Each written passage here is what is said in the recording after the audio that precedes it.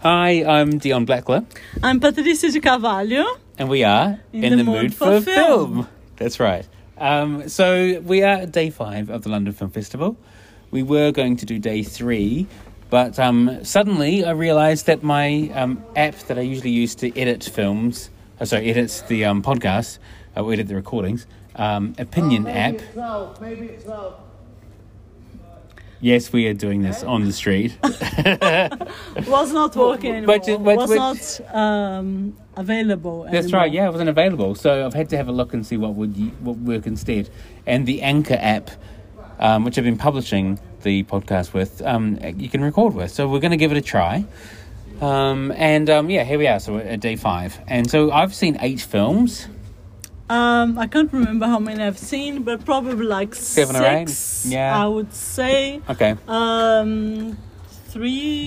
in the cinema. Yeah, 3 in the cinema and 2 online. As I slept through one. I fell asleep. Yes, you did. We'll talk about that shortly. But let's talk about Mangrove. So we both went to see Mangrove, which was the opening film of the London Film Festival.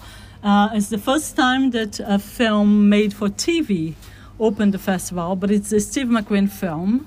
And we were both pleasantly surprised at how much we loved it. Not that we're both big fans of Steve McQueen, and we would never doubt his talent, but we just felt before going to the film that it would be just another courtroom drama, but it was really exciting and the acting was amazing, and we both loved it. I was so moved.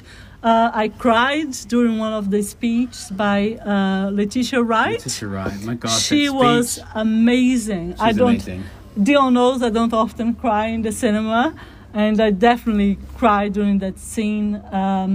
Yes, it was really, really an amazing piece of filmmaking, even though it was for TV. It's a part of a BBC series he's been doing. So it's part of a anthology series called Small Acts about kind of black lives in the UK, particularly kind of West Indians, yes. immigrants. And so apparently it seems like they're quite different films or pieces of work and quite different kind of stories. We're going to see. We have seen Mangrove. We're going to see Lovers Rock as the closing. Yeah. There's another one with John Boyega, which is played at the New York Film Festival, and that's 3 of the 5. And they're all parts of this anthology series, which is going to play on BBC from November 15th. And it's also going to play on Amazon Prime in the US soon after. And the BBC is in the UK on the BBC. It's going to be 5 Sundays in a row of these 5 different episodes. I just thought it was amazing. I was so blown away by it too. Yeah, I loved it too. I mean, the acting was amazing. Was funnily enough was filmed before the last Black Lives Matter kind of movement, although it's been going on for a while. So this was filmed last year, I think, before the last, before it always restarted again. I think so. And it is obviously very relevant to what's happening today. And while you are sitting through that, and then when you see the, police brutality, and it's just like revolting, really, sitting there. You're just like really angry watching this. Totally. Yeah, it is really an amazing piece of work. Yeah, it's all set around the Mangrove restaurant in Notting Hill in late 60s, 1970, and it became a site of resistance for police harassment there and a protest. I love that area. I work there for one of my jobs, and kind of like, and just kind of connect that with this history is really interesting to me.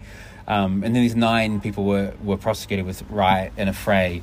And you've got the people like Althea Jones-LeQuant, played by Letitia Wright, who I reiterate how amazing that speech is. Malachi Kirby plays Darcus Howe. Sean Parks plays Frank Critchlow, who's the owner of the Mangrove, and someone who's really non-political, who gets drawn into this into this fight, realizing, you know, that even though you may not be a political person, the fact he's created this space to allow black people to thrive and have a community.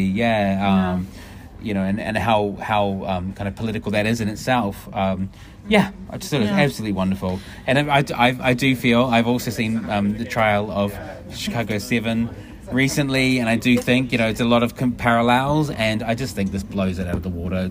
I think Trial of Chicago 7 in comparison seems really stagey and really dated compared to this. I haven't seen it yet, but I remember we're going to go and see it together, and I end up not going to see it, and you said how bad it looks compared to Mangrove. I was going to say about Mangrove as well, it's interesting, like, watching, especially because we both live in London, that how Notting Hill, which used to be such a hub for the West African communities, changed so much in the last, 30 years in London, isn't it? That's like, this is the community where the Notting Hill Carnival started and the whole thing.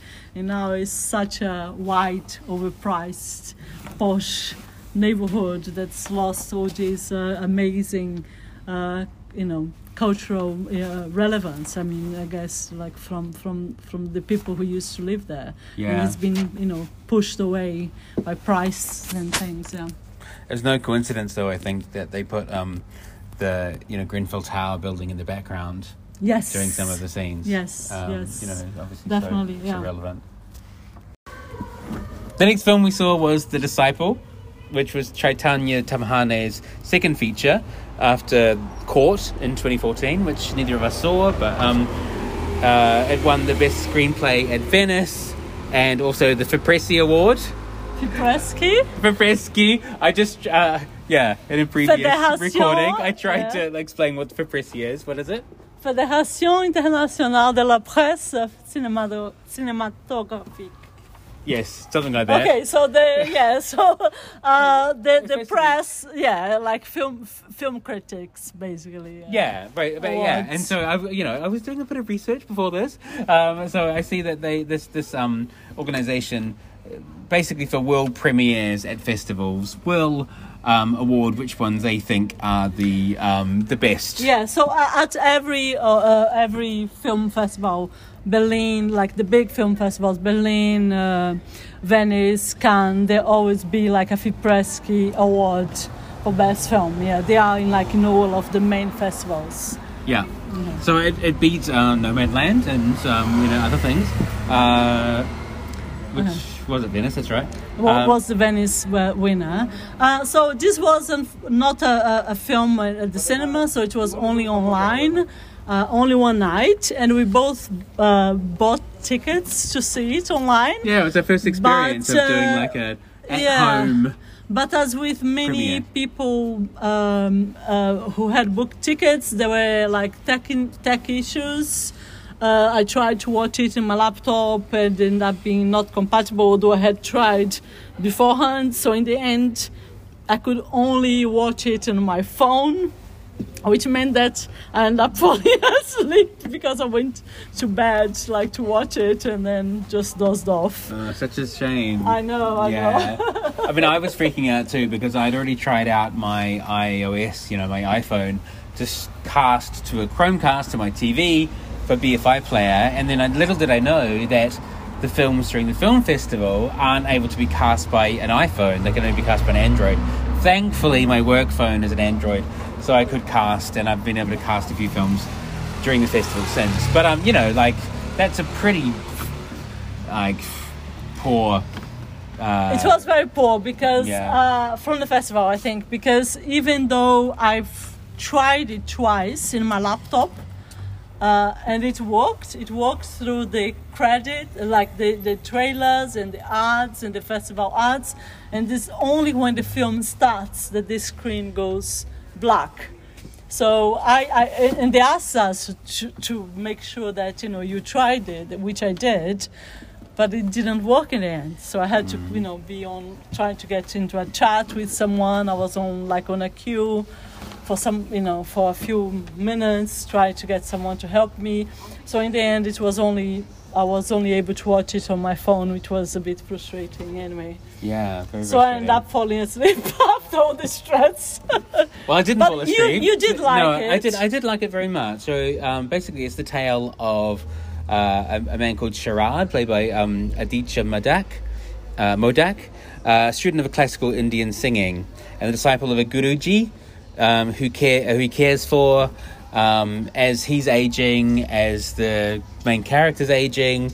I just thought it was like, had a really meditative quality. It was really kind of mesmerizing, absolutely gorgeously shot by the cinematographer, a Polish man, Mikhail Sobocinski. It was just the pacing and everything. I just found it was quite kind of like meditative and like captivating. Yeah, it's quite And depressing. Yeah, because it's really, like it follows this guy through much of his life. Auditioning. Yeah, exactly. He's basically, wanting to be a perfectionist Indian classical singer, and he's failing in life, as he sees people around him do better than him, and then, give up on relationships and, get older and fatter. And it's just, that's quite sad to watch. I must say as well, it's not a film to watch with other people in the house without them knowing, because my partner was like, what the hell are you watching? Indian classical singing is not something you can just have in the background, I don't think. It was very intense. I found it fascinating watching it, but I do think, I feel like other people next door like, what is going on next door? But I thought it was really interesting, and I don't know what its life is going to be. I guess with a lot of these films with COVID, we don't know what their life is going to be. For like, when are they going to get released? Are they going to be up for Oscars? Is there going to be an Oscars? Who knows? Yeah. So foreign language film or international feature film. Yeah, It could be a contender. Yeah. But I'd recommend it as if you get a chance I to see it. definitely want to see it. I would recommend it to you when you're less sleepy.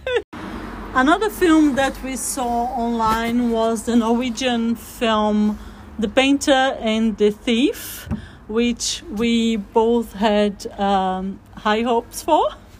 Yeah. So it's a documentary about so it's a story of a painter who befriends the thief of one of her paintings that happened like during daylight in Oslo. It's really weird to watch. I thought it was weird to watch the development of their friendship. I don't know. I like the way you say friendship, because it's a weird relationship. It was a weird relationship. And I felt uncomfortable about it. Like, I felt like it was quite exploitative, and there's some interesting things in there with the painter's boyfriend, who makes some very good points about why are you attracted to this man who's obviously quite destructive, and you've already had this, abusive people in your past. Yeah, it's messy. Yeah, I think like the story of the thief, he has a history of drug addiction and some family issues that he, ends up overcoming a little, most of it, I guess, by the end of it, which is very positive, and it also shows the Norwegian legal, justice system as one of the best in the world, which I had read about, how thieves or how people who go to prison are there to be regenerated and to be brought back to society and contribute, which happens to this guy, which I think is very positive, unlike other prison systems around the world. But the relationship is very weird, very, very weird, and it's not disturbing. I didn't believe. Yeah, that's part of my issue. I didn't believe in their relationship, and I didn't believe that how they seem to like love each other at the end of it, like how close they were, and it seems really. I can understand her curiosity of meeting this guy who stole her painting, or kind of maybe asking him, why did you do that, or would you apologize for that, or are you sorry that you did that? But not kind of developing or being so close to him. Yeah, I mean, it's basically about a man who steals a painting, and then because he's really high and just has like a whim, or I don't know. Yeah, and the painter decides in court to have a conversation with the thief and say, "Well, I want you to come and be my subject in paintings." And basically said, "Why did you steal my painting?" He said, "Because it was beautiful." But it just feels a bit false. I don't know. I felt like it felt. I also felt it was really drawn out. And could have been done in half an hour, and instead it was like nearly 2 hours. So it wasn't my favourite film so far. So if you listen to our last podcast, you know how much I wanted to see the Taiwanese film Days by Tsai Ling Miang, whom I really like. And I missed out on tickets, and I was kind of hoping that eventually I would get tickets.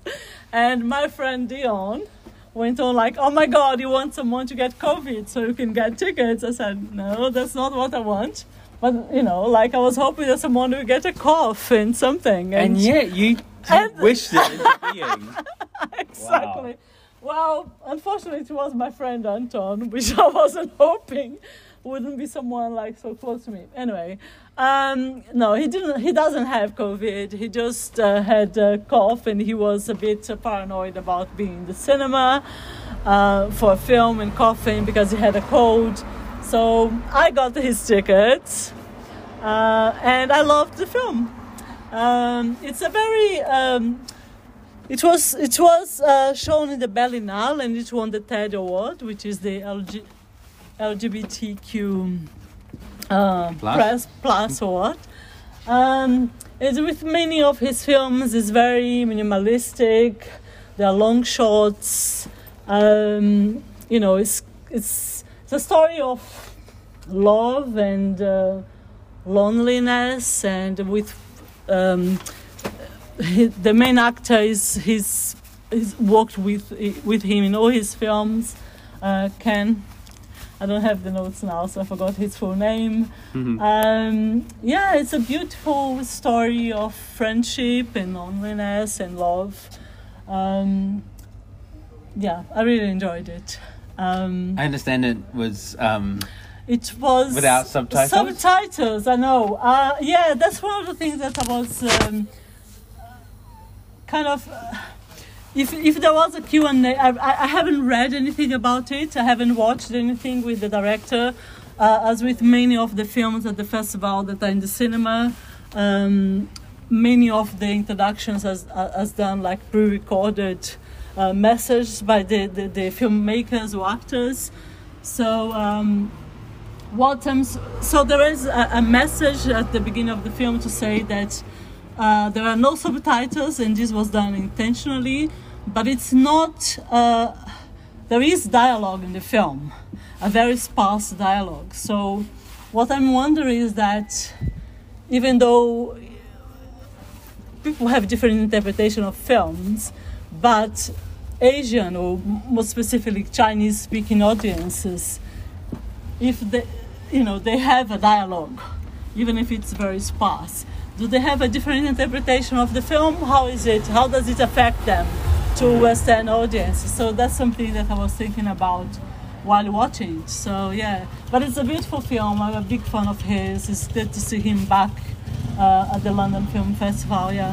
One film I did see in the cinema with an introduction, live introduction, was Herself, which was the new film directed by Phyllida Lloyd of Mamma Mia fame, co-written and starring Claire Dunn, who plays a woman who is in a domestic violence, relationship, leaves with her 2 young daughters to try to protect herself and them, and then gets this idea to build a house on the cheap.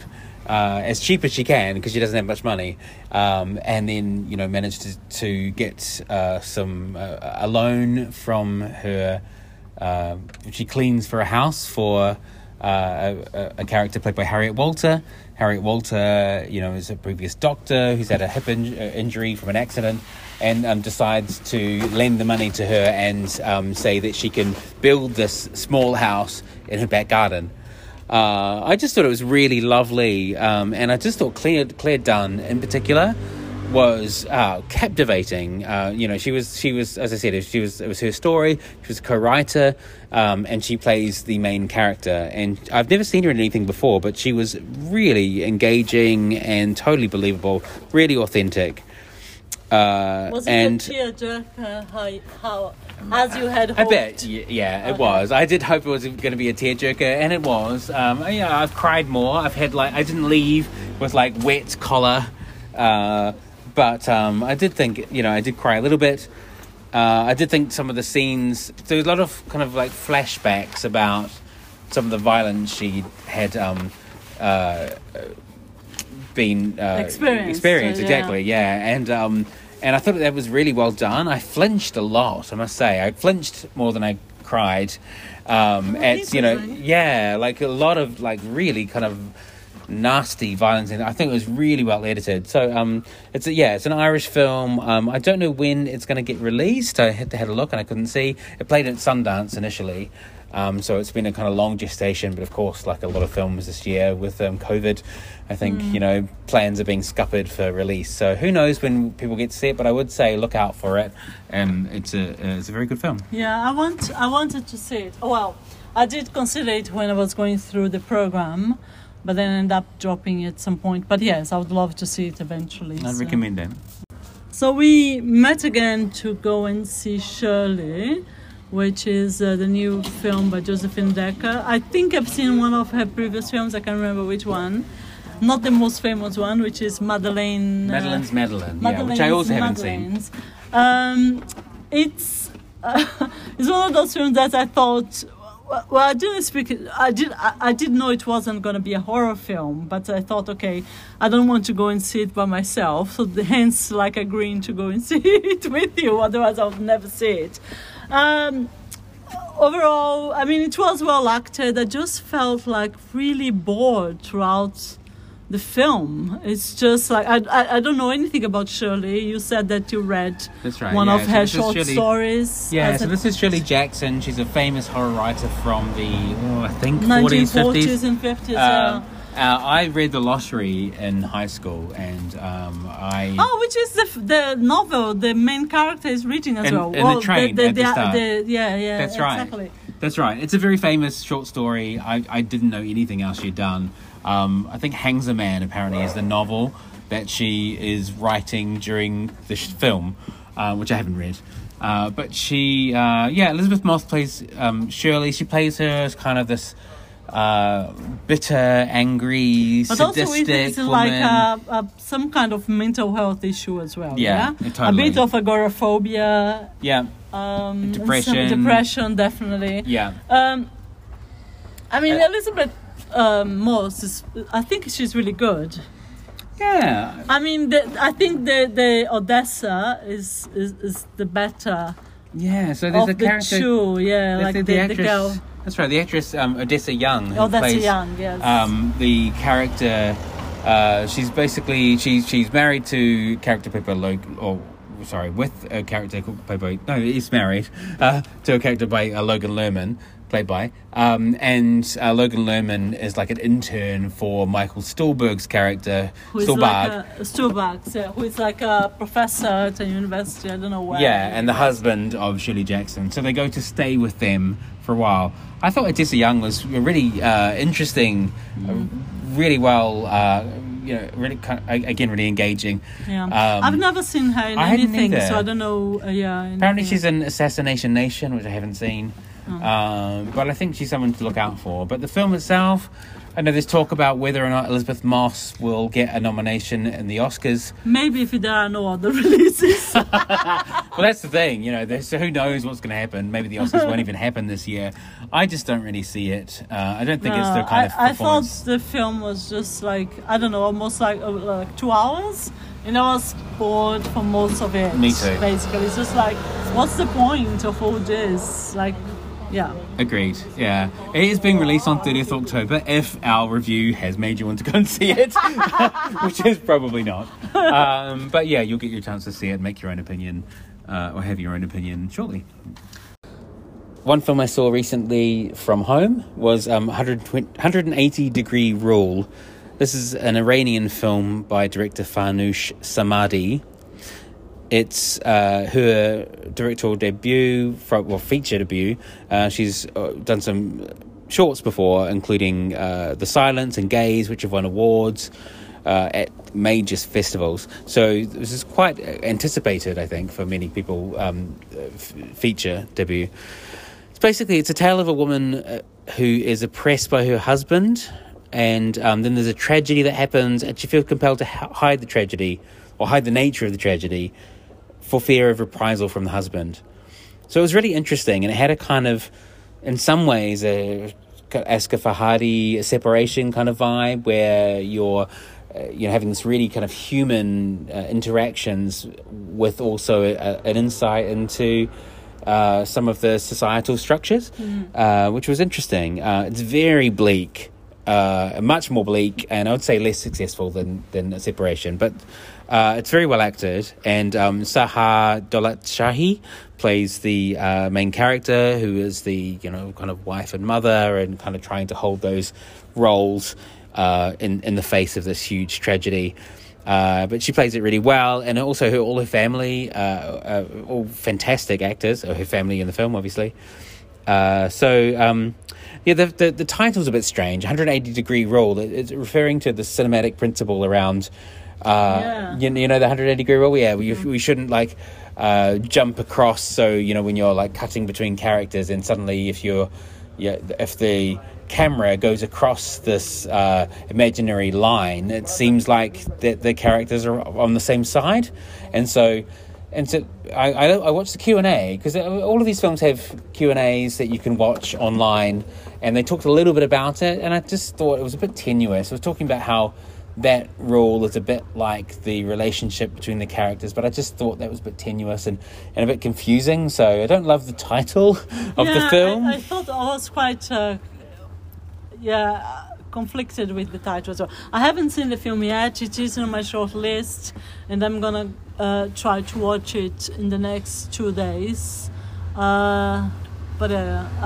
I thought the title was a bit weird as well. The title was weird, but it's a good film. I would recommend it, but just to be prepared for the bleakness, because it is very dark.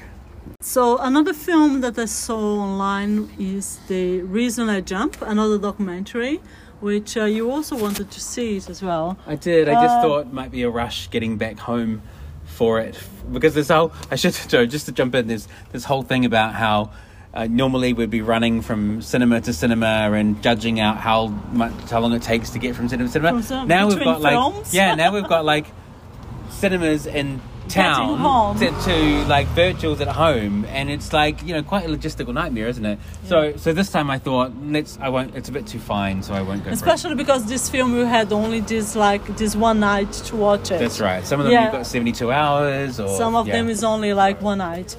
So this is a documentary about autism. It was really fascinating. It's based on a book by a 13-year-old Japanese autistic boy called Naoki Higashida. So he wrote this novel when he was 13. Oh, not a novel, but this book about his experience as being an autistic, a non-speaking autistic person.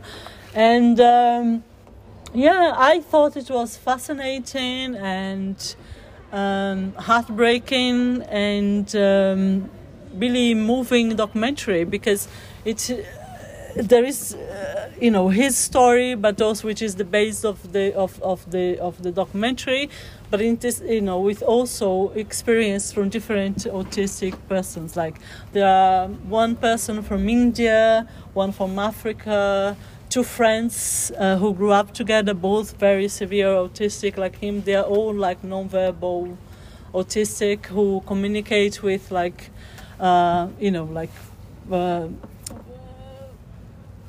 It's called finger raping. Yes, yeah.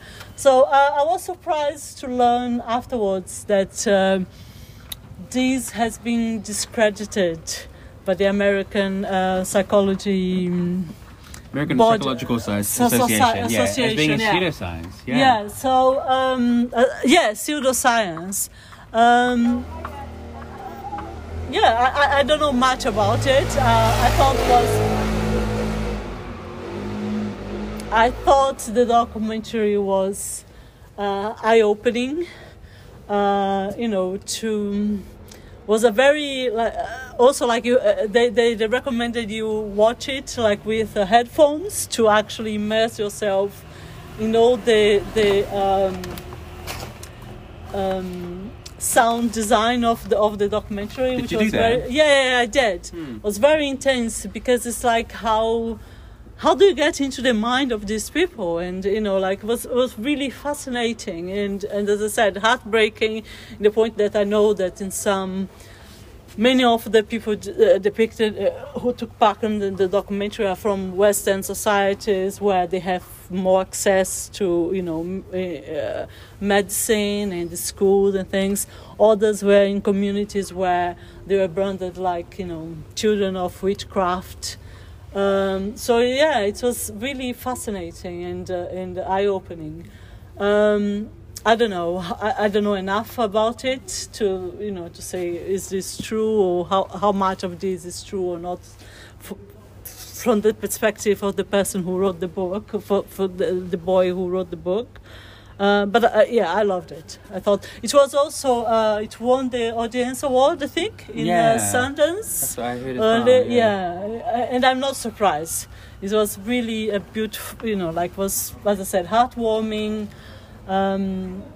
moving to see all these mothers who have parents who, have had to learn how to deal with their children or how to grow with their children or try to understand their children, their art and their moments. It was fascinating.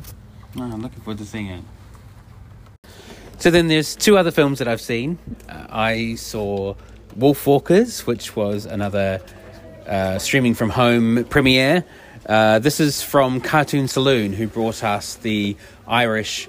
this is the third of the trilogy, really, with The Secret of Kells and Song of the Sea. And this is the third of these Irish folk tales in 2D animation.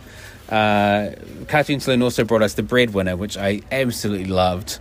So this is a tale about these characters who become wolves by night and people by day, and it was a likeable tale. I just didn't.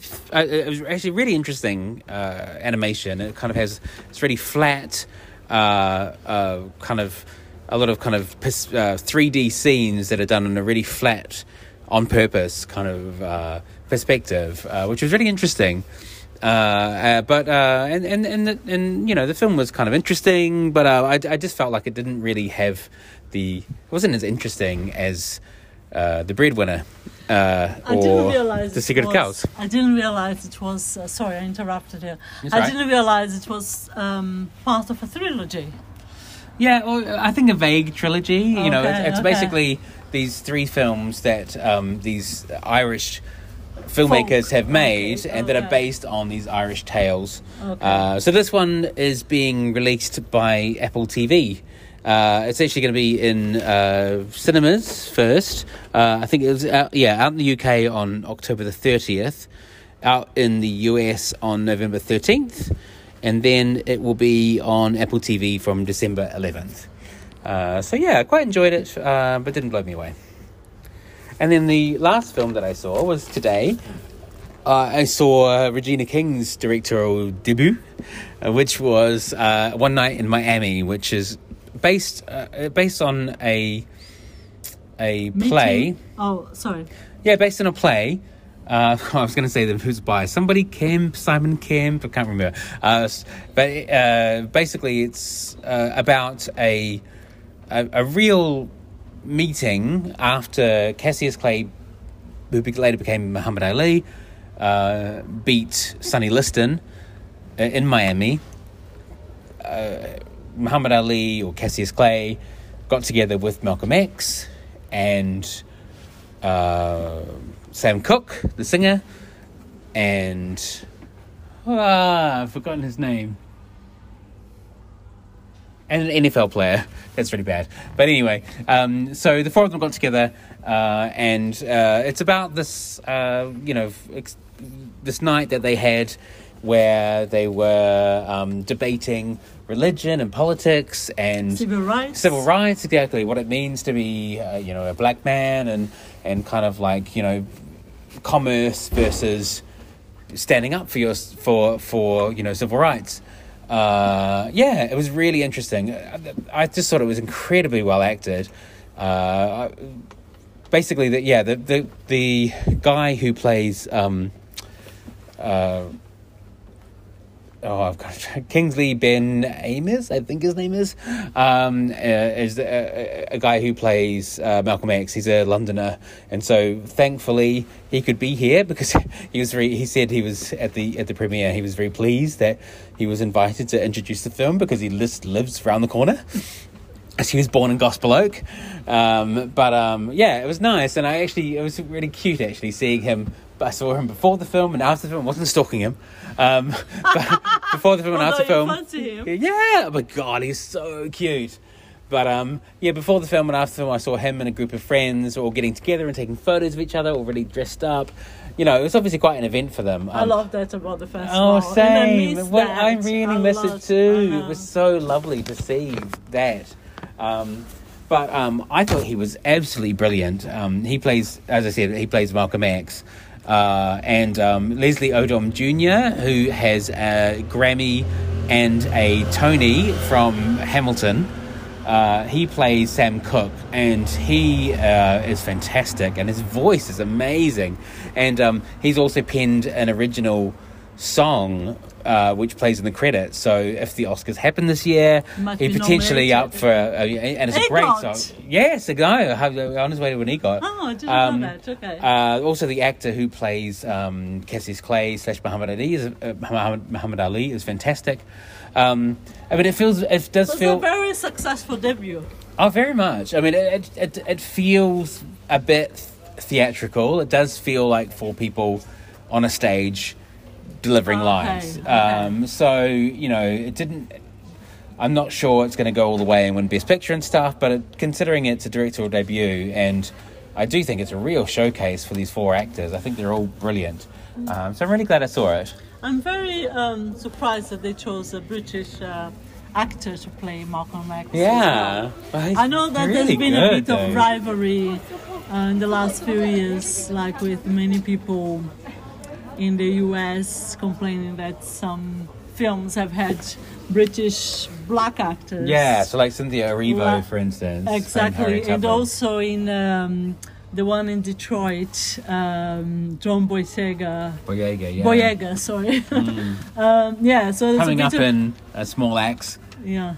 So there's been a bit of a rift, I guess, between the two countries, and people thinking like, why are you choosing, British actors when you have so many in America? Yeah. Yeah, interesting, especially being like a famous American. Yeah. As Malcolm X. I must say though, it's the first time, like we both loved Mangrove, and it felt like a real work of art that we were seeing that was worthy of the festival.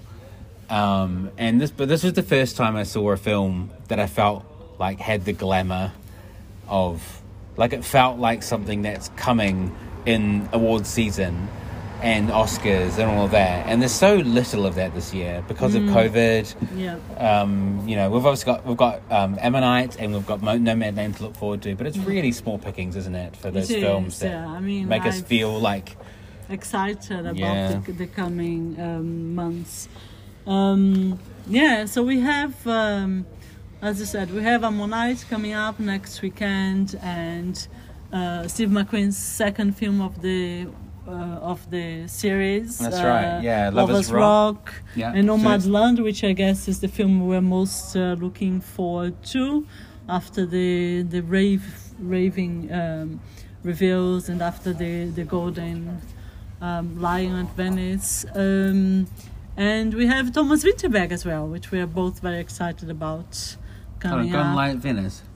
No, we are excited about Thomas Winterberg's film. Another round, yeah. But Golden Lion at Venice was Nomadland. Yeah, of course. Yes. Sorry, just double checking. Yes.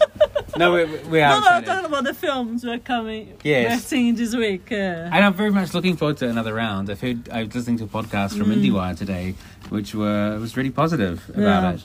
So I'm looking forward to seeing and that. we both loved The Hunt, which is another collaboration between Thomas Vinterberg and Mads Mikkelsen. Yeah, Mikkelsen. And I think we're going to try and see. Well, I'm going to try and see Kajillionaire because we missed it during the festival and it's out, but it's been released now. And Saint Maud, I think we're both going to try and see this. I know, which is from last year's festival. I know, but the reviews are fantastic. So hopefully we'll feed that into potentially the next update. And I'm not going to see Chicago 7 anymore. After Mangrove, I don't think there's any point, although I know there are loads of people in the cinema industry who adore whatever his name is, the director. Aaron Sorkin. Aaron Sorkin. Yeah, well, in 5 days' time, it will be on Netflix. Okay. So, no biggie that you missed it. Okay, so I think that's it from us. I think it's it from us. Yeah. See Thanks you for joining next us. time. Thank you. Yeah. Bye. Bye.